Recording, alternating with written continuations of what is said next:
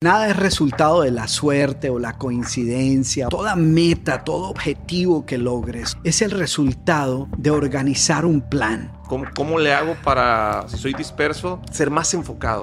La única manera de deshacerte de todos esos distractores es que tengas una meta y un objetivo que quieres perseguir. Yo siempre he creído que el ser humano es capaz de lograr muchas cosas a la vez. Sí. Que esa es una de las vacas más grandes que nosotros nos ponemos, de creer que solo podemos hacer una cosa a la vez. Tú eres el arquitecto de tu propio destino. Si no estás triunfando es porque tú no estás haciendo lo que debes hacer. ¿Cuál es el enemigo número uno del éxito? No me vas a creer esto y es posible que creas que te estoy tomando el pelo, pero no. ¿Cómo están, Sinergéticos? Bienvenidos de regreso a su podcast. Estamos bien contentos y emocionados. Seguimos haciendo sinergia. Andamos acá en Miami todavía. Y tengo un invitadazo que la verdad es que, ahorita que lo conozcan, es uno de los episodios que estoy seguro que va a ser de sus favoritos y que será el mío. Así lo veo. Me lo han recomendado mucho, particularmente un gran amigo que me dijo que si vas a Miami tienes que entrevistarlo. Y la verdad es que tiene una agenda bien apretada, pero pues la sinergia nos jugó a favor y vamos a poderlo entrevistar, vamos a poder platicar. Estimado, gracias por tu tiempo. Qué bueno que pudimos coincidir. La verdad es que muy emocionado platicar contigo. Hola, Jorge. Pues qué fantástico el poder estar aquí, que hayamos coincidido. Y bueno, hablando de mi tema favorito, que es el éxito. El éxito. Así que pues, por donde tú quieras, la llevamos. Ok. ¿Qué es el éxito? Mira, hay muchas definiciones de la palabra éxito. Mi favorita y una que comparto en uno de mis libros es: el éxito es la realización progresiva de tus sueños. Y te voy a decir por qué me gusta esa definición. Porque primero dice que el éxito es una cosa que se va realizando, que no es que llegues a un sitio y dices ya llegué, sino que cuando te paras aquí y dices para allá voy, en ese momento comienzas a triunfar, ¿no? Que es algo progresivo. Y lo segundo que me gusta es que dice que es algo que tú decides, son tus sueños. No es lo que digan tus amigos, tus padres, tu pareja, tu jefe, los medios, el gobierno. Sí. Es lo que tú digas, no es ni siquiera lo que diga un libro de desarrollo personal o autoayuda que tú leas. Sí. Ellos no te pueden decir que es el éxito. Esa es una decisión que tú tomas. Entonces eso es lo que me gusta de esa definición. ¿Cuál es el enemigo número uno del éxito? Mira, yo creo que tiene muchos enemigos, Sí. muchos, pero yo creo que el más grande de todos es la falta de fe en nuestras propias habilidades. Okay. O sea, es el hecho de que muchas veces nosotros, cuando no estamos teniendo todo el éxito que creemos merecer, cuando no estamos siendo tan felices como queremos ser, lo primero que hacemos es mirar para todos los lados y decir, bueno, ¿quién es el culpable? ¿Quién es el que no está haciendo su trabajo para que yo no pueda triunfar? Sin darnos cuenta que el éxito es nosotros trabajando, nosotros haciendo. Cuando yo tenía 14 años, leí mi primer libro de desarrollo personal, sí, de motivación, mi primer libro de autoayuda. Estoy hablando por allá a mediados de los 70s, entonces, y lo abrí en una página así al azar, y había un poema de un escritor mexicano sí, que se llama Amado Nervo, y las primeras 4 líneas de ese poema dicen: porque veo, dicen, muy cerca de mi ocaso yo te bendigo vida, porque nunca me diste ni esperanza fallida, ni trabajo injusto, ni pena inmerecida. Sí. Porque veo al final de mi rudo camino que yo fui el arquitecto de mi propio destino. Y cuando yo leí eso, para mí fue un cambio paradigmático de vida. Fue entender que yo soy el arquitecto de mi propio destino. Porque hasta ese momento uno, pues, cuando no le salían bien las cosas, le echaba la culpa a los papás que no lo apoyaban, o al maestro que era un inepto, a los amigos que son unos envidiosos. Y de repente esto me dijo: no, sí, Camilo, tú eres el arquitecto de tu propio destino. Si no estás triunfando es porque tú no estás haciendo lo que debes hacer. Así que lo que he venido haciendo en estos 30 años que vengo haciendo lo que estoy haciendo y escribiendo en mis libros es diciéndole a la gente: tú eres el arquitecto de tu propio destino. Tú eres el que decides. eres un escritor con más de 40 libros al momento, sigues escribiendo. ¿Cómo te vuelves escritor? ¿Cómo inicia este camino? Mira, yo no sé, yo creo que es Okay. una decisión que tomas. Esto va a sonar un poquito extraño, pero me parece una decisión que tomas a pesar de que no haya evidencia de que puedas hacerlo. Okay. O sea, cuando yo comencé a escribir mi primer libro, no es porque yo dijera, bueno, llevo 15 años pensando en esto, preparándome para esto, es hora de empezar. No, yo nunca había escrito nada. Sí. Yo tenía una ortografía que mi madre bromeaba conmigo y me decía, tú no tienes mala ortografía, tú la tienes una horrografía, porque era patético leer algo. Y sin embargo, a pesar de eso, a pesar de que nunca hubiera escrito nada, decidí, tengo una historia que quiero contar y que creo que vale la pena ser contada y que creo que puede impactar la vida de otra gente. Entonces, o la escribo como sea, Sí. o dejo de hablar de eso y me olvido de ese sueño. Y pues yo decidí que le iba a escribir. Hablando de, tengo una historia. ¿Cómo comienza tu historia? Tienes más de 43 años, me dices que tienes en Estados Unidos, colombiano, de Bogotá. ¿Cómo te vienes? 63 años de edad. 63 años de edad. Está bien interesante el tema. Hay una frase que decía un buen amigo, en paz descanse: si quieres hacer reír a Dios, cuéntale tus planes. ¿Cómo fueron tus inicios? Mira, yo me vine aquí cuando tenía 19 años y yo creo que yo llegué aquí a Estados Unidos como llegamos todos, o la mayoría de los latinoamericanos, sin conocer a nadie, sin saber el idioma, sin papeles, sin dinero. Tenía una maleta llena de sueños y eso era lo que quería. Tenía esta idea loca de que yo había nacido para algo especial. No sé por qué se me metió en la cabeza algún sueño que tuve, alguna epifanía de la que no me acuerdo, pero dije, yo quiero hacer algo especial y pues me vine de Colombia. Y en esa época, estoy hablando de por allá antes del 1980, si uno cuando se iba del país, uno no decía me voy a hacer, qué sé yo, uno decía me voy a aventurar. Y me voy a aventurar no tengo ni idea lo que voy a hacer, espero no dejarme morir de hambre, pero voy a perseguir un sueño, un deseo, una cosa que quiero lograr con mi vida.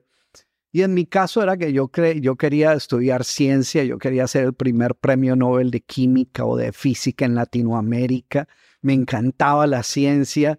Y yo sabía que pues en mi país a lo mejor no iba a salir muy adelante y de aquí habían salido la mayoría de los premios Nobel. Entonces pues se me presentó la oportunidad y me vine. Y pues llegué aquí y como te digo, al principio pues tienes que dejar los sueños un poquito de lado y trabajar en sobrevivir.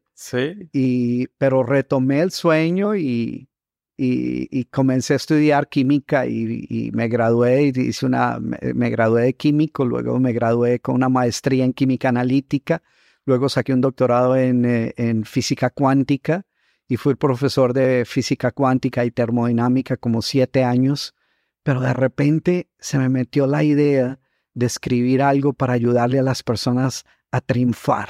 Porque lo que yo encontré, Jorge, es que en la universidad uno le ayudaba a los estudiantes a pasar exámenes. Eso era todo. Pero salían y no sabían cómo triunfar.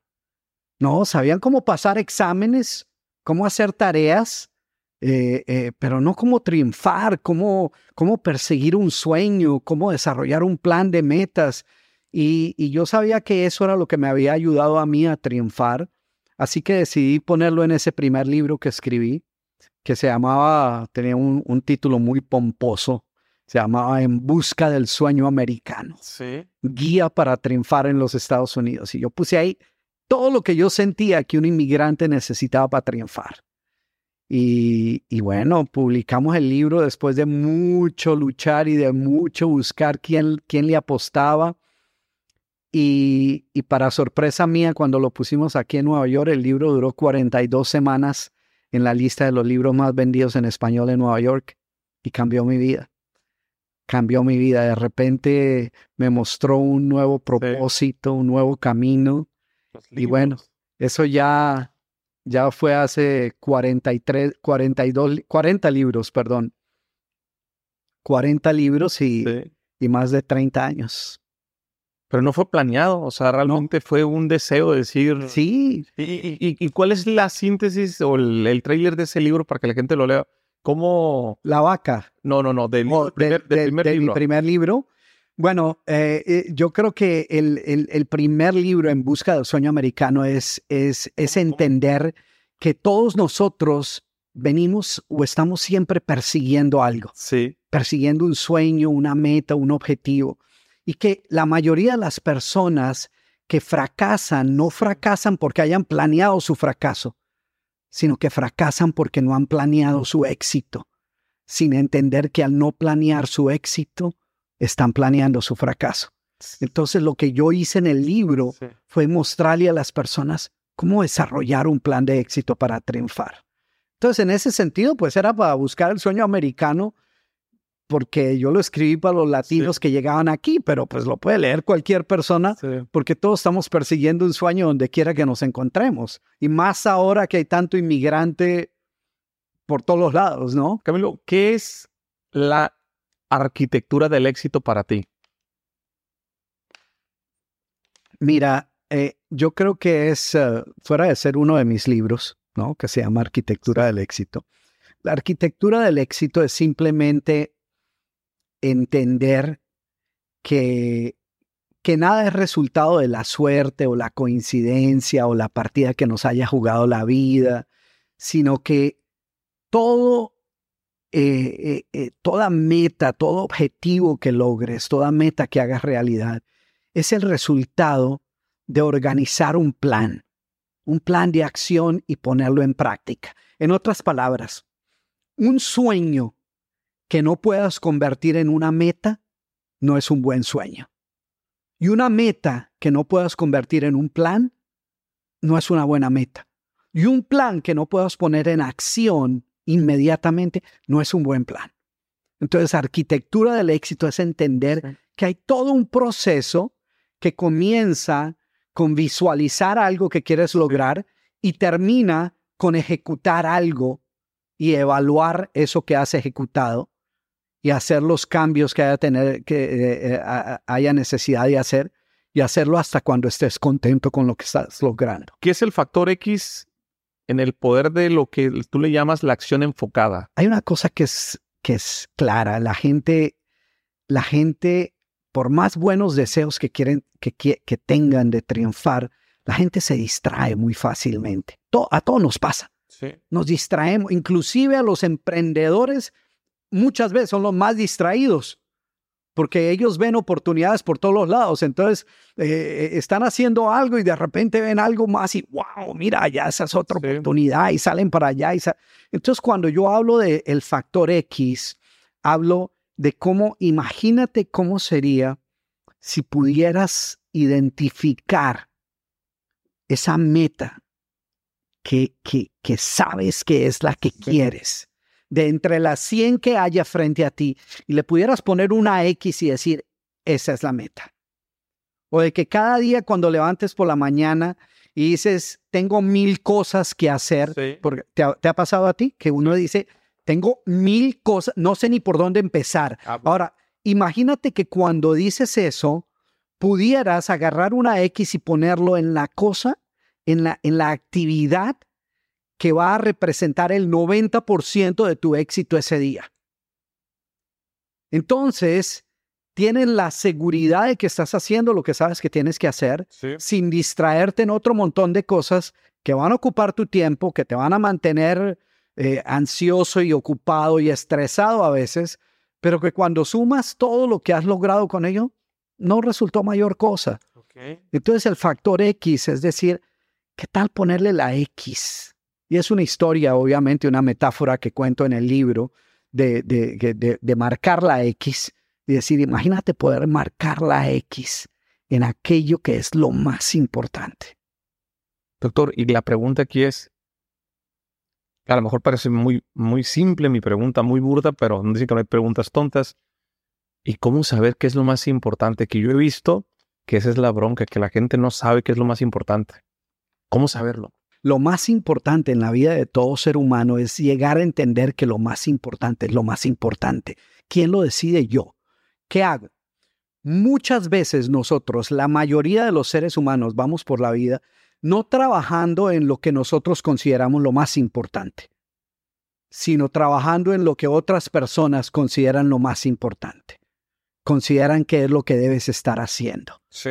Y es entendible. Cuando tú eres un niño, pues tú no dices, eres un niño de 3 años, tú comes cuando te dan de comer tus papás. Sí. Tú vas al colegio cuando ellos deciden que es hora de ir al colegio. Ellos no te preguntan, ¿tú crees que ya te sientes bien yendo al colegio ya? No. ¿Te sientes bien levantándote temprano en la mañana? No. Tú haces lo que sea que tienes que hacer. Sí. Entonces, al principio de la vida de todos los seres humanos, nosotros somos dirigidos, tenemos poco control sobre lo que hacemos en nuestra vida, pero en algún momento nosotros tenemos que comenzar a tomar ese control. Fíjate que cuando los estudiantes, y esto pasa con los chavos, con los estudiantes que van al colegio, Sí. a la prepa, al cole, ellos llegan y muchos de ellos llegan como diciendo, aquí estoy, ahí le entrego mi vida, ve a ver qué hace con ella. Si yo fracaso, Sí. no es culpa mía, es que usted es un inepto, que usted es un mediocre, que no sabe enseñar. Entonces como que vamos, al principio la vida nuestra se la habíamos entregado a los padres para que ellos tomaran las decisiones. Sí. Luego vamos al colegio, se la entregamos. Luego conseguimos nuestro primer trabajo y le entregamos nuestra vida al jefe. Sí. Y le decimos, bueno, tú decide. Entonces, yo creo que entender qué es lo más importante, es decir, otra vez volviendo al poema de Amado Nervo, decir, tú eres el arquitecto de tu propio destino. No dejes que otros sean los que construyan tu destino. Tú atrévete a entender que tú eres el arquitecto de tu propio destino. Y eso quiere decir, conócete. Cuando yo empecé a hacer esto, de escribir y a dar conferencias en 1989, yo tenía 29 años de edad. Había estudiado 12 años química. Ya había llegado a mi carrera, mi maestría, mi doctorado. Ya tenía 6 años enseñando. Había recibido, ya tenía la posibilidad de enseñar en esa universidad de por vida, si así lo quisiera. Y sin embargo, en ese momento decidí, ¿sabes qué? Esto no es lo que quiero hacer ya. De repente se me metió esta otra idea de poder influir positivamente en la vida de otras personas. Y yo recuerdo haberle hablado a la persona, a mi colega, el otro profesor de física con que compartía yo la oficina, y le dije, oye, ¿qué crees de esto? Y él me dijo, pues Camilo, te lo digo porque me lo preguntaste. A mí me parece la estupidez más grande que hayas gastado 12 años de tu vida estudiando esto para ahora dedicarte a hacer algo que no has hecho nunca. Yo le dije, ¿sabes qué? Es posible que tengas razón, pero ¿sabes qué me parecería todavía más estúpido? Seguir haciendo algo porque eso fue lo que estudiaste. Y esa es la única razón. Y decirle no a un nuevo sueño y a una nueva meta que tienes.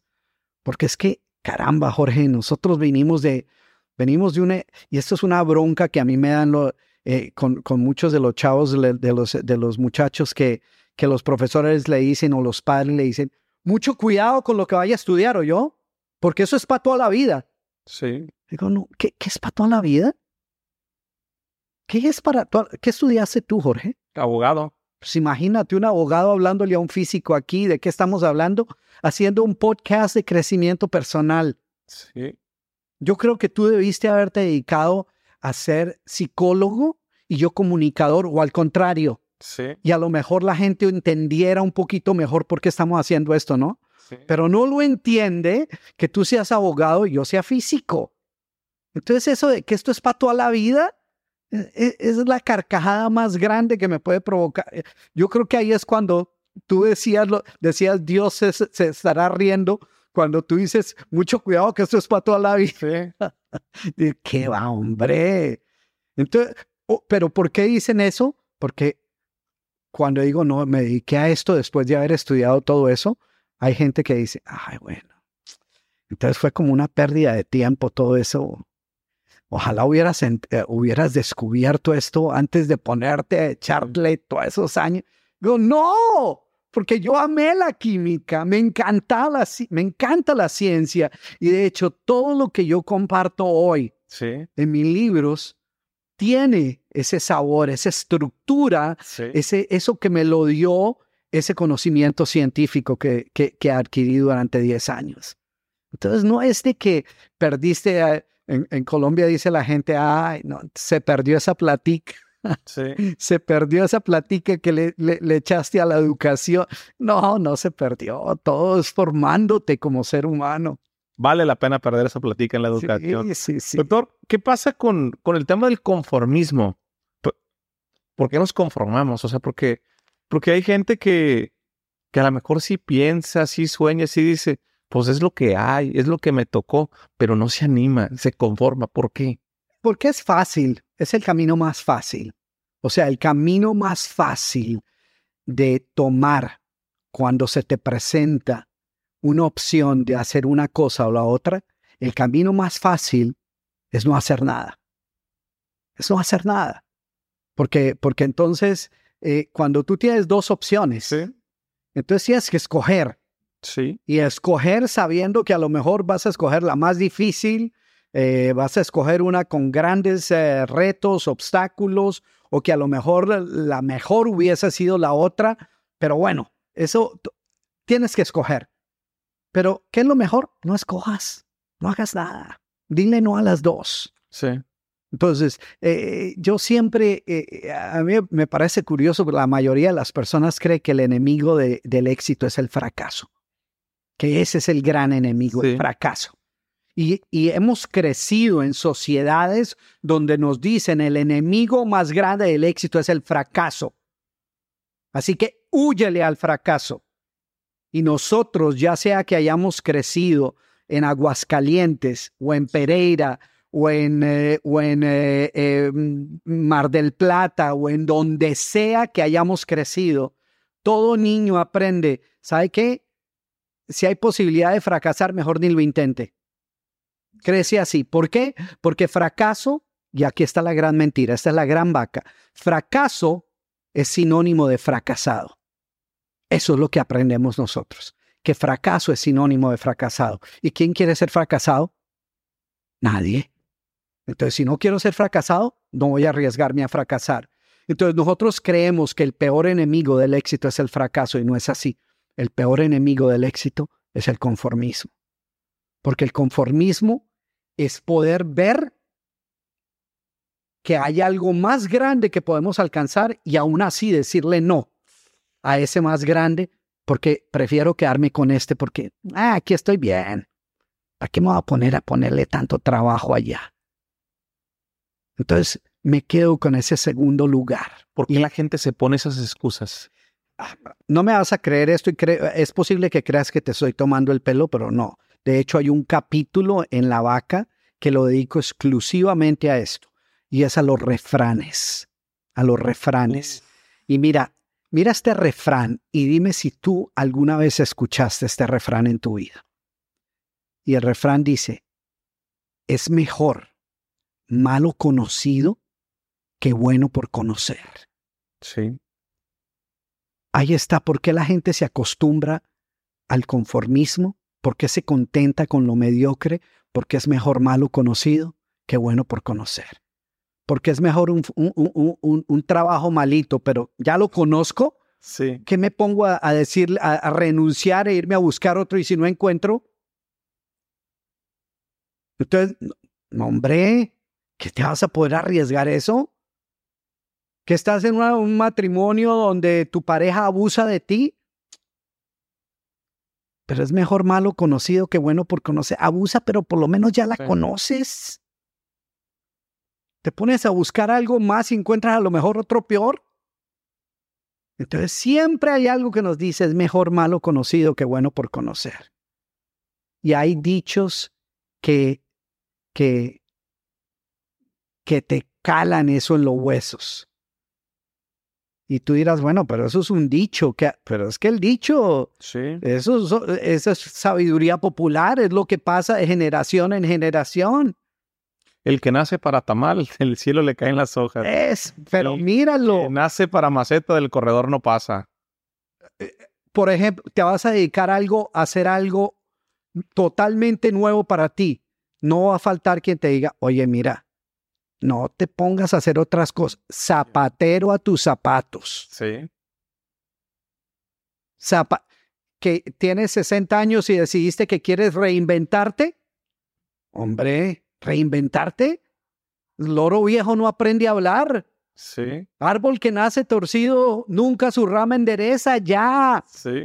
Entonces, todos estos dichos son una manera que parece jocosa, pero que en realidad se meten y son programas que nos dicen cómo pensar, qué hacer, qué no hacer, a qué dedicarnos, a qué decirle sí y a qué decirle no.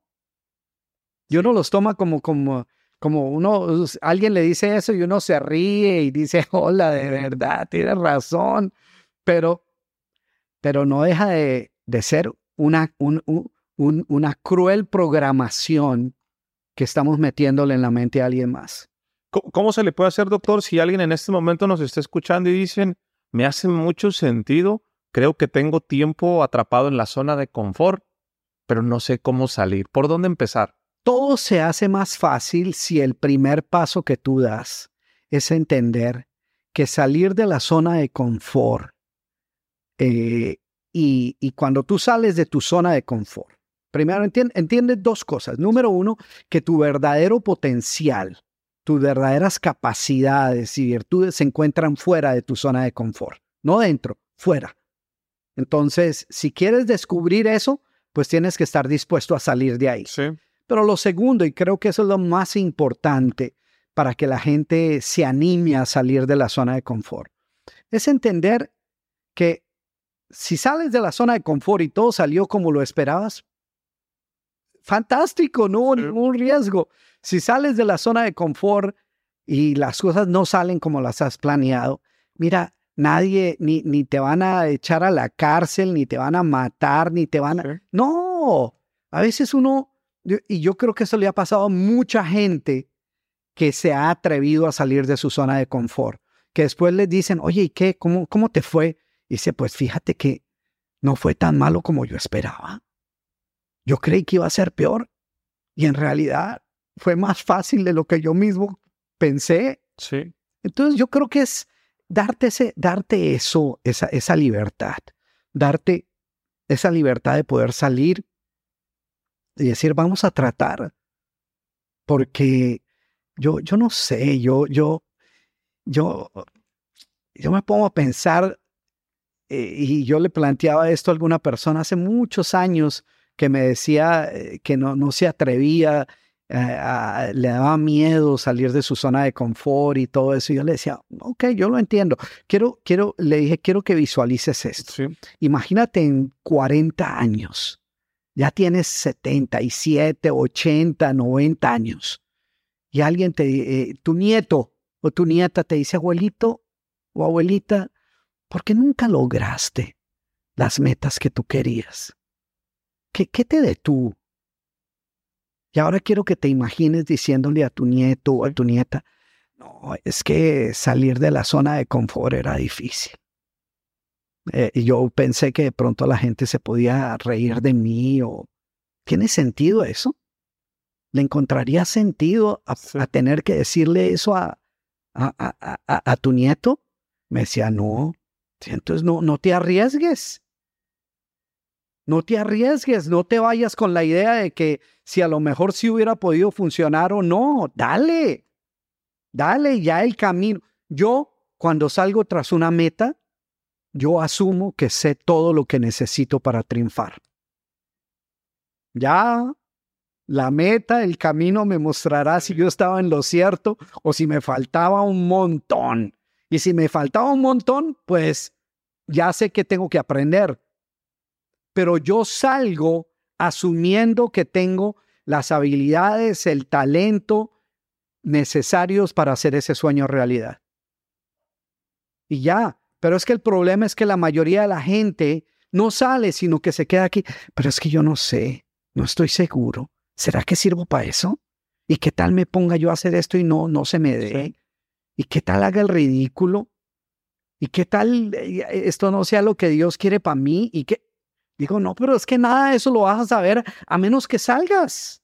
Sí. Luego pasa algo. La vida a veces te va llevando y tú tienes una meta o tienes un sueño, pero hay mucho ruido allá afuera, eh, redes sociales, mucha información, y de pronto te distraes muy fácil. Hay muchos distractores en la vida. ¿Cómo podemos hacerle para reducir esos distractores? ¿Cómo le hago para, si soy disperso, ser más enfocado? Te voy a decir cómo. De hecho, esto es una historia que yo cuento en uno de mis libros que se llama El contador de historias. Yo no sé si tú alguna vez has visto a uno de esos perros de casa, un perro de casa, de cacería. Pero hay perros. Y la historia cuenta que un día, pues llega uno ahí, llega de un granjero y ¿Sí? está uno de sus perros ahí. Y el perro tirado ahí al frente de la casa, haciendo lo que todo perro hace cuando está tirado, que es rascarse, ¿no? Rascándose las pulgas por todos los lados, rascándose las pulgas. Y todo el día rascándose. Cuando sale uno a la casa, a la cacería, y el perro coge el olor de la presa, ¿no? De la casa, sale tras ella, corriendo. Él no se para en medio de la carrera a rascarse las pulgas porque lo están picando, no. Y no es que las pulgas hayan saltado cuando él salió corriendo, no, las pulgas siguen ahí y se lo están comiendo. Pero él está demasiado ocupado en lo que está haciendo para prestarle atención a las pulgas. Sin embargo, cuando termina la cacería y regresa otra vez a casa y se echa otra vez ahí al frente de la puerta, ¿qué hace? A rascarse otra vez.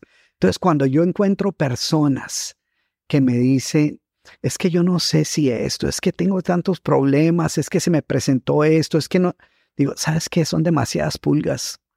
Estás aquí rascándote todas las pulgas cuando deberías estar en la casa.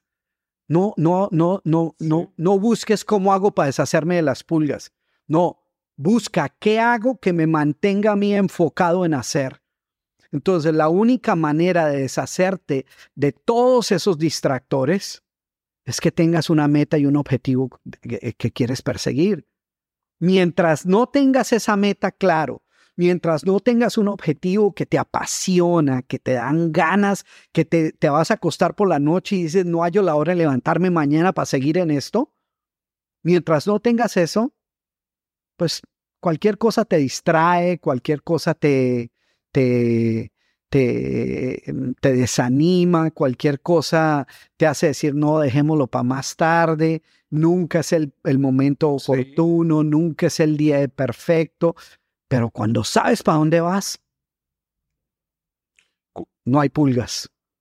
¿Cuál es tu punto de vista respecto al tema de tener muchas metas o tener muchos objetivos en este mismo ejemplo que estás dando? Es que yo quiero hacer varias cosas. ¿Lo ves bien o es mejor tener una sola en un enfoque? No. Yo siempre he creído que el ser humano es capaz de lograr muchas cosas a la vez. Sí. Que esa es una de las vacas más grandes que nosotros nos ponemos, de creer que solo podemos hacer una cosa a la vez, ¿no? Pero si eso fuera así, entonces haríamos muy poco en la vida, ¿no? Pero yo, por ejemplo, ahora estoy aquí hablando contigo. Esto es parte de lo que voy a hacer el día de hoy, pero no fue lo único que hice el día de hoy. Esta mañana me levanté bien temprano y salí, hice 1 hora y media de bicicleta en ruta corrí 15 kilómetros, andé 15 kilómetros en bicicleta, luego trabajé en un proyecto de arte que estaba haciendo un par de horas antes de venirme, Sí. Ahora estoy aquí, después voy a reunirme con con un amigo que no veo hace muchos años y todo, llegaré a casa. Y tú dices, hice un montón de cosas y todas son parte de diferentes metas que tengo. Sí. Voy a ir a visitar una librería aquí en Miami, aprovechando que estoy aquí, a visitar a una librería. Entonces todos son, pero a nosotros se nos ha metido en la cabeza, Jorge, y esto es algo que tú habrás escuchado. Tú le pides a alguien, especialmente a un muchacho, un chavo, le dices ahora, oye, pero ¿por qué no haces esto? Dice, porque estoy haciendo esto. Pero ¿por qué no haces eso también? No, pero, o sea, o lo uno o lo otro. Sí. Digo, no, es que se pueden hacer las dos cosas, pero se nos ha metido en la cabeza que uno no puede caminar y escuchar música al mismo tiempo. Y tú puedes hacer las dos cosas, ¿no? Me dice, ¿y a qué horas lees, Camilo? ¿A qué horas escuchas? 1 hora y media de bicicleta, ¿qué crees que hago? Yo estoy escuchando mis podcasts en esa 1 hora y media de bicicleta que estoy haciendo. Entonces, ahí hago dos cosas a la vez, siempre. Entonces, el ser humano puede lograr más de una meta y puede estar trabajando en más de una meta al mismo tiempo. ¿Cuáles son los mentores que tú sientes que han impactado mucho en tu vida, que te han transformado? Bueno, pues al principio de mi carrera, yo creo que el mentor, la persona que más influyó en mi formación, fue uno de los primeros conferencistas que tuve la oportunidad de ir a ver. Se llamaba Norman Vincent Peale. Ok. Cuando yo lo vi tenía 93 años de edad.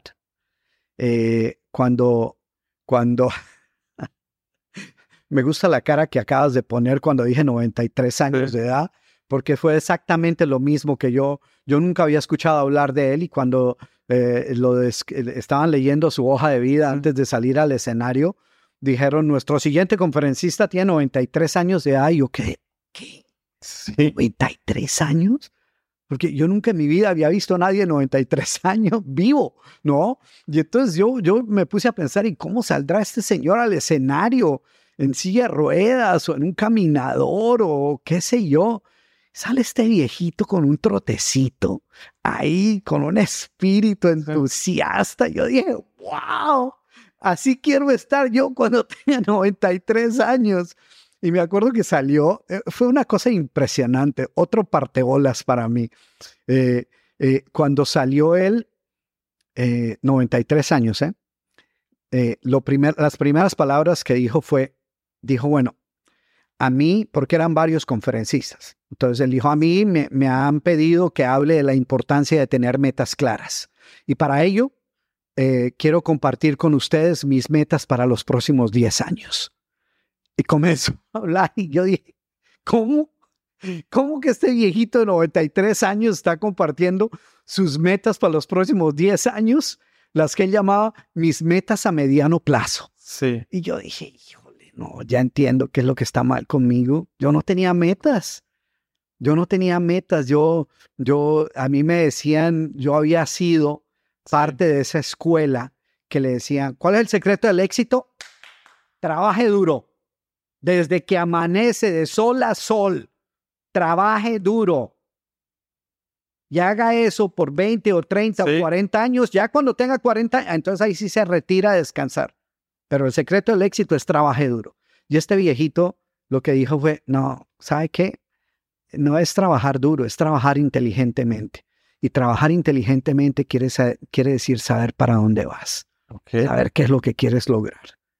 Y eso es lo que yo le pido a la gente que haga en mis libros, que sepa, que determine hacia dónde quiere ir con su vida. Pero a veces cuesta trabajo, ¿no? El darte cuenta hacia dónde vas, ¿no? O tomar como el valor de decir, eso es lo que yo quiero hacer. Fíjate que tengo una amiga que yo quiero mucho, es joven, acaba de terminar la licenciatura.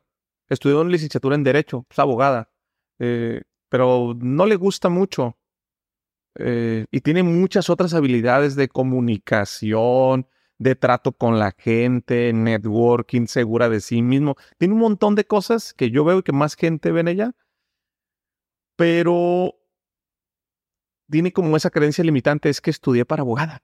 ¿Y cómo me voy a dedicar a hacer esto, no? Y creo que le pasa a muchos jóvenes. Yo di clases 15 años de forma ininterrumpida en diferentes licenciatura, maestría, doctorado. Yo tengo un doctorado en Derecho y tengo un doctorado en Educación. Entonces, a mí, estarte escuchando hace tanta empatía lo que tú me dices, porque imagínate que hace 2 años y medio yo me vestía todos los días de corbata, cuadrado, estructurado. Yo tengo varios negocios, pero mi principal negocio, el primero que hice fue un despacho corporativo que tiene presencia en 3 estados en México y nos va muy bien. Te puedo decir que yo soy buen abogado, mal podcaster, ¿no? Porque tengo más tiempo haciendo lo otro. El negocio sigue trabajando. Hoy le mando yo más leyes, tenemos más clientes, pero yo soy el comunicador de mis empresas. Pero cuando yo empecé, me dijeron, te estás volviendo loco, güey. O sea, eres catedrático en una de las mejores universidades de este país y dices que vas a hacer TikToks, güey. Te volviste loco. Pero yo no escuché esas voces. Lo que yo te quiero preguntar a ti, en el caso de esta amiga que te digo, y de muchos jóvenes y de muchas personas que nos están escuchando, yo no sé, doctor, si fue suerte, no fue si fue mi ADN, no sé. Perdí un socio, perdí relaciones por aventarme esta locura de quitarme la corbata, de poner una camisa 1+1 = 3, de algo que había trabajado durante 16, 17 años. Hoy tengo mucha claridad dónde estoy y hacia dónde voy, pero fueron 2 años de muchas dudas. Fueron muchas dudas de, puta, la estaré cagando. No lo estaré haciendo. Sí estoy en lo correcto. Tengo 6, 7 meses que digo, no, este proyecto ha tenido mucho éxito y vamos, pues yo ya vi hacia dónde voy. Pero lo que te quiero preguntar es, a tu edad, ¿qué se hace? ¿Cómo le podemos decir a las personas, para los que están escuchando esas vocecitas de sí deberías dedicarte al derecho porque sí, deberías de hacer esto, sí deberías de hacer esto, porque hay más gente hablándote que sigas en donde estás, que avances? ¿Qué se hace ahí, doctor? Mira, hay un par de cosas que hay que tener en cuenta y es que vocecitas, siempre vamos a tener vocecitas hablando. No está mal que tengamos vocecitas hablando. Lo importante es que nos estén hablando las que son, las vocecitas que son. Ok. No, cuando las vocecitas que nos hablan, las únicas que nos hablan, son las opiniones de los demás, pues entonces comenzamos a vivir en función de las opiniones de los demás. Entonces yo acabo mi libro más reciente, el más reciente que acabo de escribir, se llama Las 3 promesas. La tercera promesa de las 3 promesas está muy sencilla. Y la tercera promesa dice, las opiniones de los demás son solo eso, opiniones. Okay. Y hablan más de ellos que de nosotros mismos. Cuando alguien nos da una opinión, nos está dando una opinión basado no en nuestra experiencia, sino en su experiencia. Sí.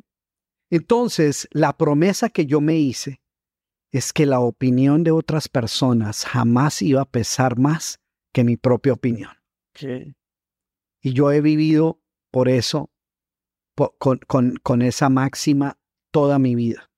Porque quiero que te imagines, yo te dije que me vine de Colombia antes de cumplir a los 19 años porque quería ser premio Nobel de Física. Ahora, quiero que te imagines, ¿te acuerdas cuando tenías 19 años, no? Sí, me acuerdo. Ok. Acuérdate la gente con la que te rodeabas, tus cuates, tus amigos, tu gente. Ahora, yo tenía un grupo muy similar. Yo creo que era hasta el mismo. Sí. Porque todos son iguales, el grupo. Ahora, yo quiero que te imagines en esas reuniones que uno tenía de amigos, a lo mejor por ahí matando el tiempo, sí, qué sé yo, y que alguien decía, oye Camilo, ¿y tú qué vas a hacer? Y yo decía, es que yo voy a ser el próximo premio Nobel de Física. Yo quiero que te imagines cuántos de mis amigos decían, wow, Camilo, felicitaciones, claro que tú puedes. No, por Dios, la gente se toteaba de la risa. ellos se toteaban de la risa, decían, ¿tú vas a hacer qué? ¿Tú estás loco? Pero es que tú no ves dónde vives. Es que, por Dios, pero ¿cuál premio Nobel ha salido de aquí de Colombia? ¿Cuál premio? Entonces, en esa época, yo hubiese podido prestarle atención a ellos. Pero ahí es la primera gran opción que tienes de decir, o le presto atención a las opiniones de los demás y a sus expectativas y comienzo a actuar de acuerdo a ellas, o le presto atención a mis propias opiniones y a mis propias expectativas y comienzo a actuar no de acuerdo al que dirán de otros, sino de acuerdo a lo que yo considero importante en mi vida. Así de sencillo. No más. No hay de otra. Y suena sencillo. No siempre es sencillo.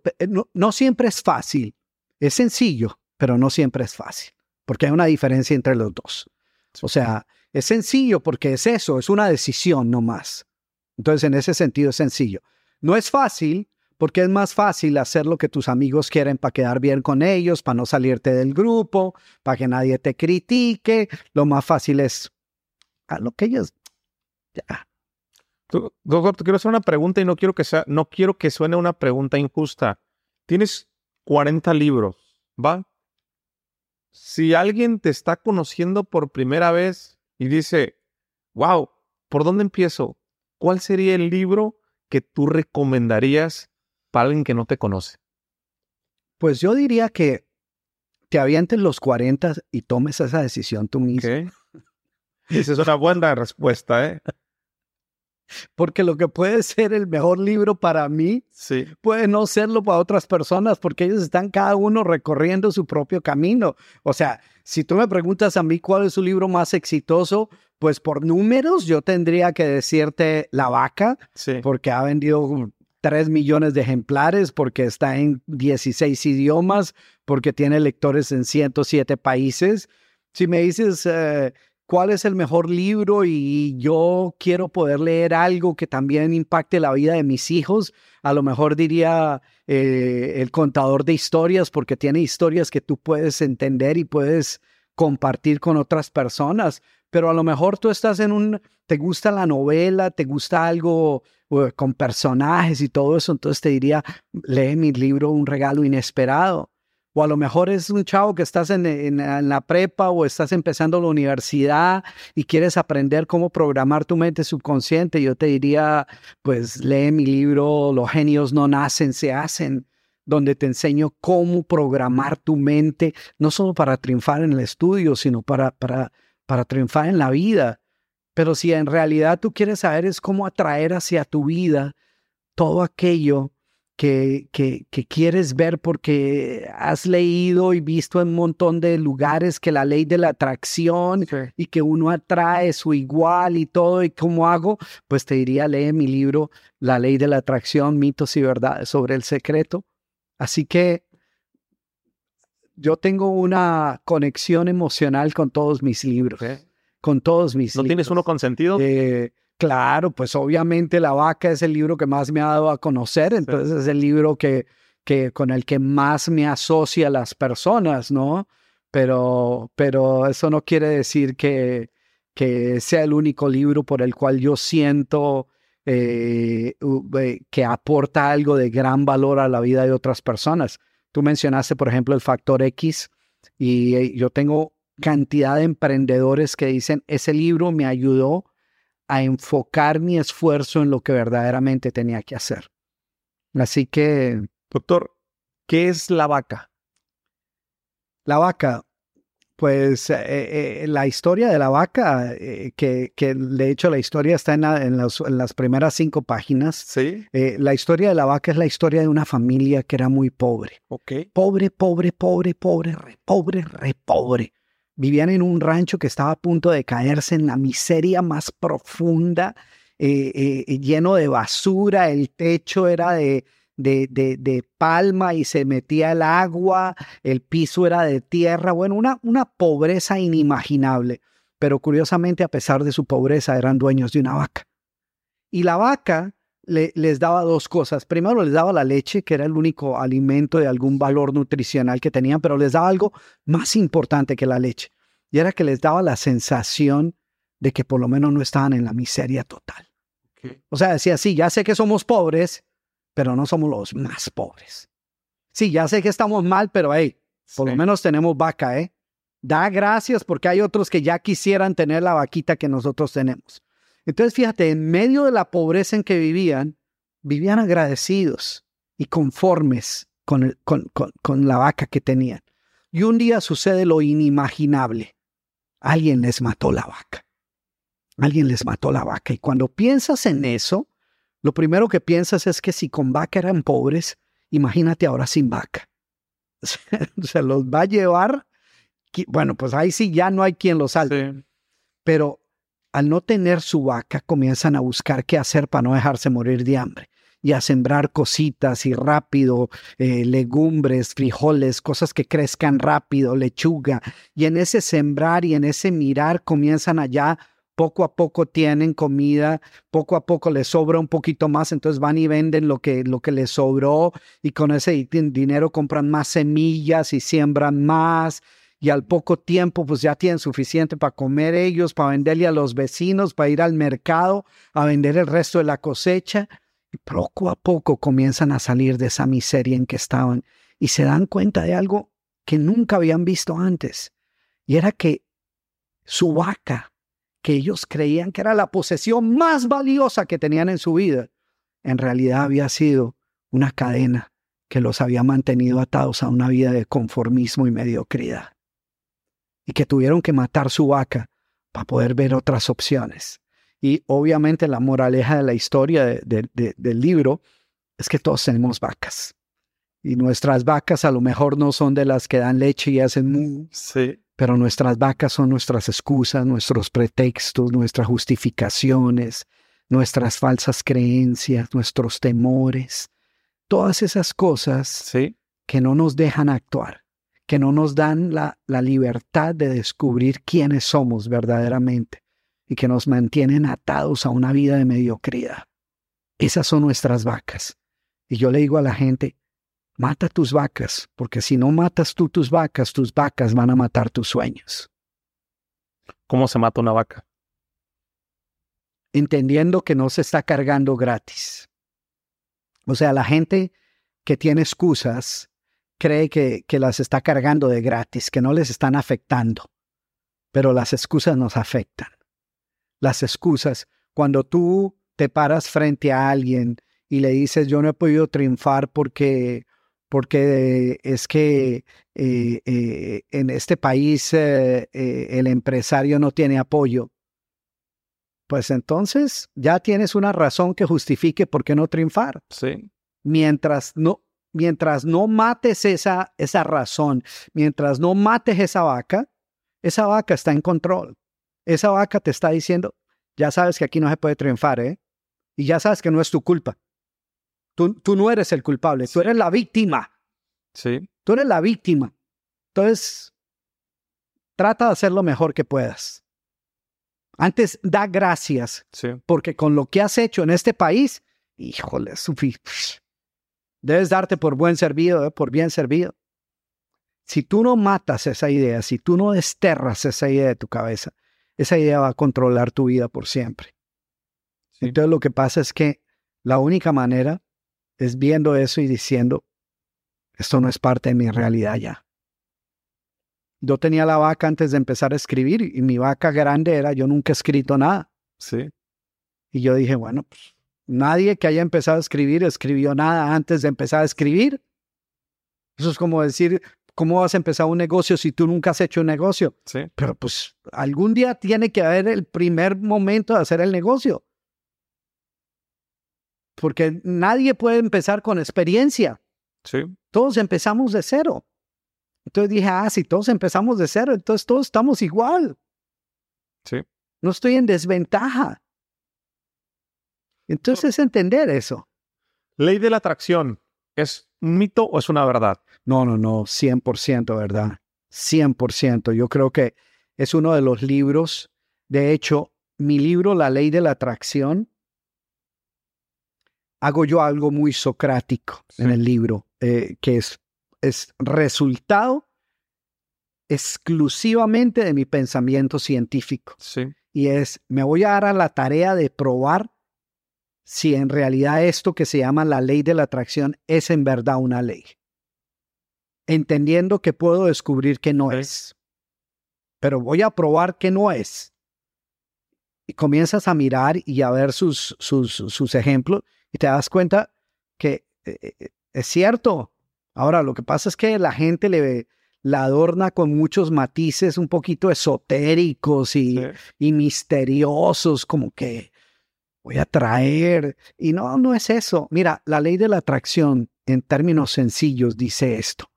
Dice que todos nosotros atraemos hacia nuestra vida aquello en lo que enfocamos nuestra mente de manera constante. Eso es todo. Todos nosotros atraemos hacia nuestra vida aquello en lo que enfocamos nuestra mente de manera constante, que no es muy distinto de lo que tú decías hace un ratito cuando hablabas de que es en hacer que uno comienza a descubrir quién es uno. Sí. Pero es haciendo. ¿Cómo atraes? Y es que si tú miras la palabra atraer, quiere decir originar algo, hacer que algo suceda. Entonces requiere algo de parte nuestra. Entonces yo no veo qué es lo esotérico y qué es lo increíble en entender que tú atraes hacia ti la felicidad que quieres. ¿Cómo te encargas de atraerla? Pues con tu propia actitud, con tu propia felicidad, con lo que emanas, con lo que das. Tú atraes las personas que te rodean. ¿Quién las atrajo? Tú. Sí.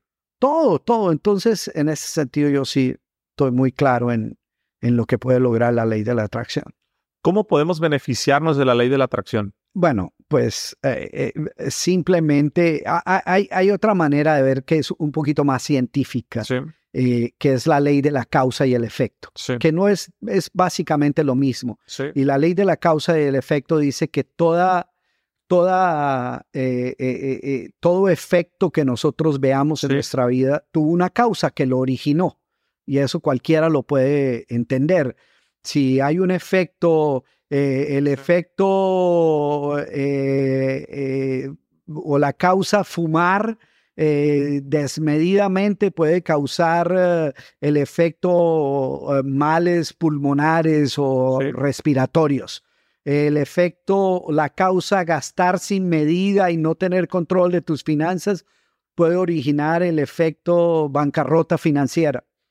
Entonces, todo aquello que nosotros estemos experimentando que no queremos, tuvo una causa que lo originó. De la misma manera, si nosotros queremos ver un efecto en nuestra vida, queremos ver algo, una consecuencia en nuestra vida, tenemos que ver qué es lo que causa, qué es lo que origina esa consecuencia y comenzar a crear eso. Sí. Eso es todo. Es comenzar a crearlo. O sea, la gente me dice, ¿cómo hago yo para escribir un libro? Y dice, pues escribiendo el libro. El escritor aprende a escribir escribiendo. Sí, pero ¿cómo hago para estar inspirado? No. Yo lo que hago es que yo escribo inspirado o no inspirado. Y que cuando me llegue la inspiración me encuentre trabajando ya. Ok. ¿Cuáles son los hábitos que tienes para escribir tantos libros? ¿A qué horas escribes? ¿Cómo funciona? Yo escribo en todo momento. Ok. En todo momento. ¿Traes tu computadora todo el tiempo contigo? Siempre traigo mi computadora conmigo. En mi celular también tengo una aplicación que me permite grabar cosas, ideas y todo. Siempre estoy escribiendo. Todos los días escribo. Cuando estoy trabajando en un proyecto específico, o sea, en un libro específico, me levanto temprano en la mañana y después de hacer ejercicio y todo, comienzo a las 8 de la mañana, comienzo a escribir y escribo hasta las 4 de la tarde. O sea, escribe uno 8 horas. ¿Qué pasaría si en este momento tenemos la oportunidad de, como la película de Volver al Futuro, agarramos el auto y nos vamos a cuando usted tenía 38 años y tiene 30 segundos a un minuto para darse un consejo de amor, de vida, de dinero, de libros, de sexo? para decirse a su yo más joven algo que sabe hoy a su edad, ¿qué se diría? Yo me diría, sigue creyendo y haciendo lo que estás haciendo. Bien. Yo soy tranquilo. A mí me parecería poco, a mí esta cosa de qué cambiarías tú en tu vida si pudiera, yo no cambiaría nada. No porque tengo una vida perfecta, Sí. no. Porque yo en este momento, a mis 63 años, me quiero como soy. Me quiero como soy. Tengo gran aprecio por la persona en la que me he convertido. Y yo sé que esa persona en la que me he convertido es el resultado de lo bonito, lo bueno, lo malo, lo feo, lo inmundo, lo terrible, lo que da pena decir. Sí. Todo eso me ha convertido en el ser humano que soy. Entonces decir, yo volvería a vivir mi vida, pero quitaría todo lo feo y lo malo y lo que da vergüenza. ¿Y cómo sé que eso que hice en ese momento que fue malo, feo, me dio vergüenza, no me convirtió en la persona que hoy soy? Sí. Entonces yo tengo que aceptar que yo soy el producto de todo eso. Y como me quiero como estoy en ese momento, pues quiero todo lo que me convirtió en esa persona. Cuando empezamos a grabar, doctor, yo le dije a la audiencia que aquí se está quedando hasta el final, escuchándonos o viéndonos, depende de la plataforma, que iba a ser el episodio de sus favoritos y le voy a decir por qué. Pasa algo bien, a mí me llamó mucho la atención ayer que le hablé por teléfono y le dije, oye, doctor, ¿de qué va a ser? Bueno, voy a platicar, le platiqué un poco la esencia. Le voy a hacer una pregunta y le voy a decir si hay algo que no quiera hablar. Me dijo, de antemano te digo que me puedes preguntar lo que sea. Dije, cabrón, normalmente el 95% de las personas que invito al podcast y entre más famosos o entre más relevancia tengan, siempre me dicen, no quiero hablar de esto, no quiero hablar de esto. Por eso yo decreté, porque, o sea, me queda claro que es una persona que se llama como es y que no tiene ningún tema, no hay creencias, lo que ves es lo que hay. La gente se sabe esa frase, pero no la vive. Yo hoy, mire, ya lo respetaba, yo lo admiraba aún es más, le agradezco el tiempo, la apertura de venir y de no guardarse nada y de ser así de congruente. Gracias, la verdad, por su tiempo. No, gracias a ti por la invitación. La verdad, qué placer y qué fantástico tener la oportunidad de hablar algo que es lo que es mi misión de vida. Sí. Es mi propósito de vida. Así que yo te agradezco a ti que me hayas permitido llegarle a tu audiencia y poder compartir eso que creo. Doctor, un último mensaje. Si hoy todas las redes sociales, radio, televisión y todos los medios de comunicación, con traductor incluido, le dicen, tienes la oportunidad de darle un mensaje a todas las personas en el mundo, tienes 30 segundos. ¿Cuál sería su mensaje? Mi editor me va a matar por esto, porque en todos mis libros yo incluyo la frase de Juan Crisóstomo Ruiz de Nervo. La gente no conoce que ese era su verdadero nombre, pero lo conoce por su nombre de pila, que es Amado Nervo, el gran poeta de Nayarit. A mí esa frase de él me cambió la vida, porque veo al final de mi rudo camino que yo fui el arquitecto de mi propio destino. Si tú escuchas eso y te repites eso y lo aceptas, vas a encontrar quién eres. Yo creo que todos nosotros tenemos dentro la semilla de grandeza necesaria para triunfar. Y esto no es religión, ni estoy tratando de convertir a nadie, pero yo creo que somos hijos de un Dios de abundancia, sí, y que Dios quiere que tengamos abundancia en nuestra vida. Pero para disfrutar de esa abundancia yo tengo que entender que yo soy el arquitecto de mi propio destino. Si yo tuviera que decirles a las personas, haz esto, le diría, sé arquitecto de tu propio destino. Que nadie decida por ti qué tan lejos puedes llegar. Que ningún miedo sea lo suficientemente grande como para frenarte de lograr una meta. Que ninguna opinión de alguien más pese más que tu propia opinión. Que ningún fracaso te diga que lo mejor es renunciar. Tú decides qué quieres hacer con tu vida, no yo. Yo no lo voy a decidir, pero tú tienes la capacidad de decidirlo. Me gusta. Doctor, alguien que quiera saber más de usted, coaching, conferencias, seminarios, libros, ¿cómo lo puede buscar? ¿Cómo se puede contactar con usted para dejarlo aquí? Puede ir a mi sitio de internet, es camilocruzuniversity.com. Camilo Cruz University. O me puedes seguir en redes sociales, en YouTube. Estoy en Camilo Cruz University, tanto en YouTube como en Instagram, Camilo Cruz University, y en Facebook también. Así que donde quiera que pon ahí la vaca, más posibilidad que le salga algo. Bueno, pues mándale un saludo de mi parte. Espero que les haya gustado mucho como a mí y nos vemos en el siguiente episodio. ¡Saludos! ¿Estás listo para convertir tus mejores ideas en un negocio en línea exitoso? Te presentamos Shopify. Tal vez no lo sabías, pero nuestro podcast More Than Mamis es un negocio y lo empezamos por supuesto para desahogarnos y hablar sobre la maternidad, no para convertirnos en expertas de ventas y del e-commerce. Así que sí, necesitábamos ayuda para vender nuestro merch y poner en marcha nuestra tienda. ¿Y cómo suena con Shopify? Llegó otra venta. Shopify es la plataforma de comercio que está revolucionando millones de negocios en todo el mundo. Ya seas un emprendedor desde tu casa o desde donde sea, Shopify es la única herramienta que necesitas para iniciar, administrar y hacer crecer tu negocio sin dificultades. Con Shopify puedo gestionar pedidos, envíos y pagos desde cualquier lugar, brindándote toda la información y estadísticas de tus ventas al detalle. Regístrate para un periodo de prueba con tan solo $1 al mes en shopify.com/sonoro, todo en minúsculas. Ve a shopify.com/sonoro para llevar tu negocio al siguiente nivel. Shopify.com/sonoro.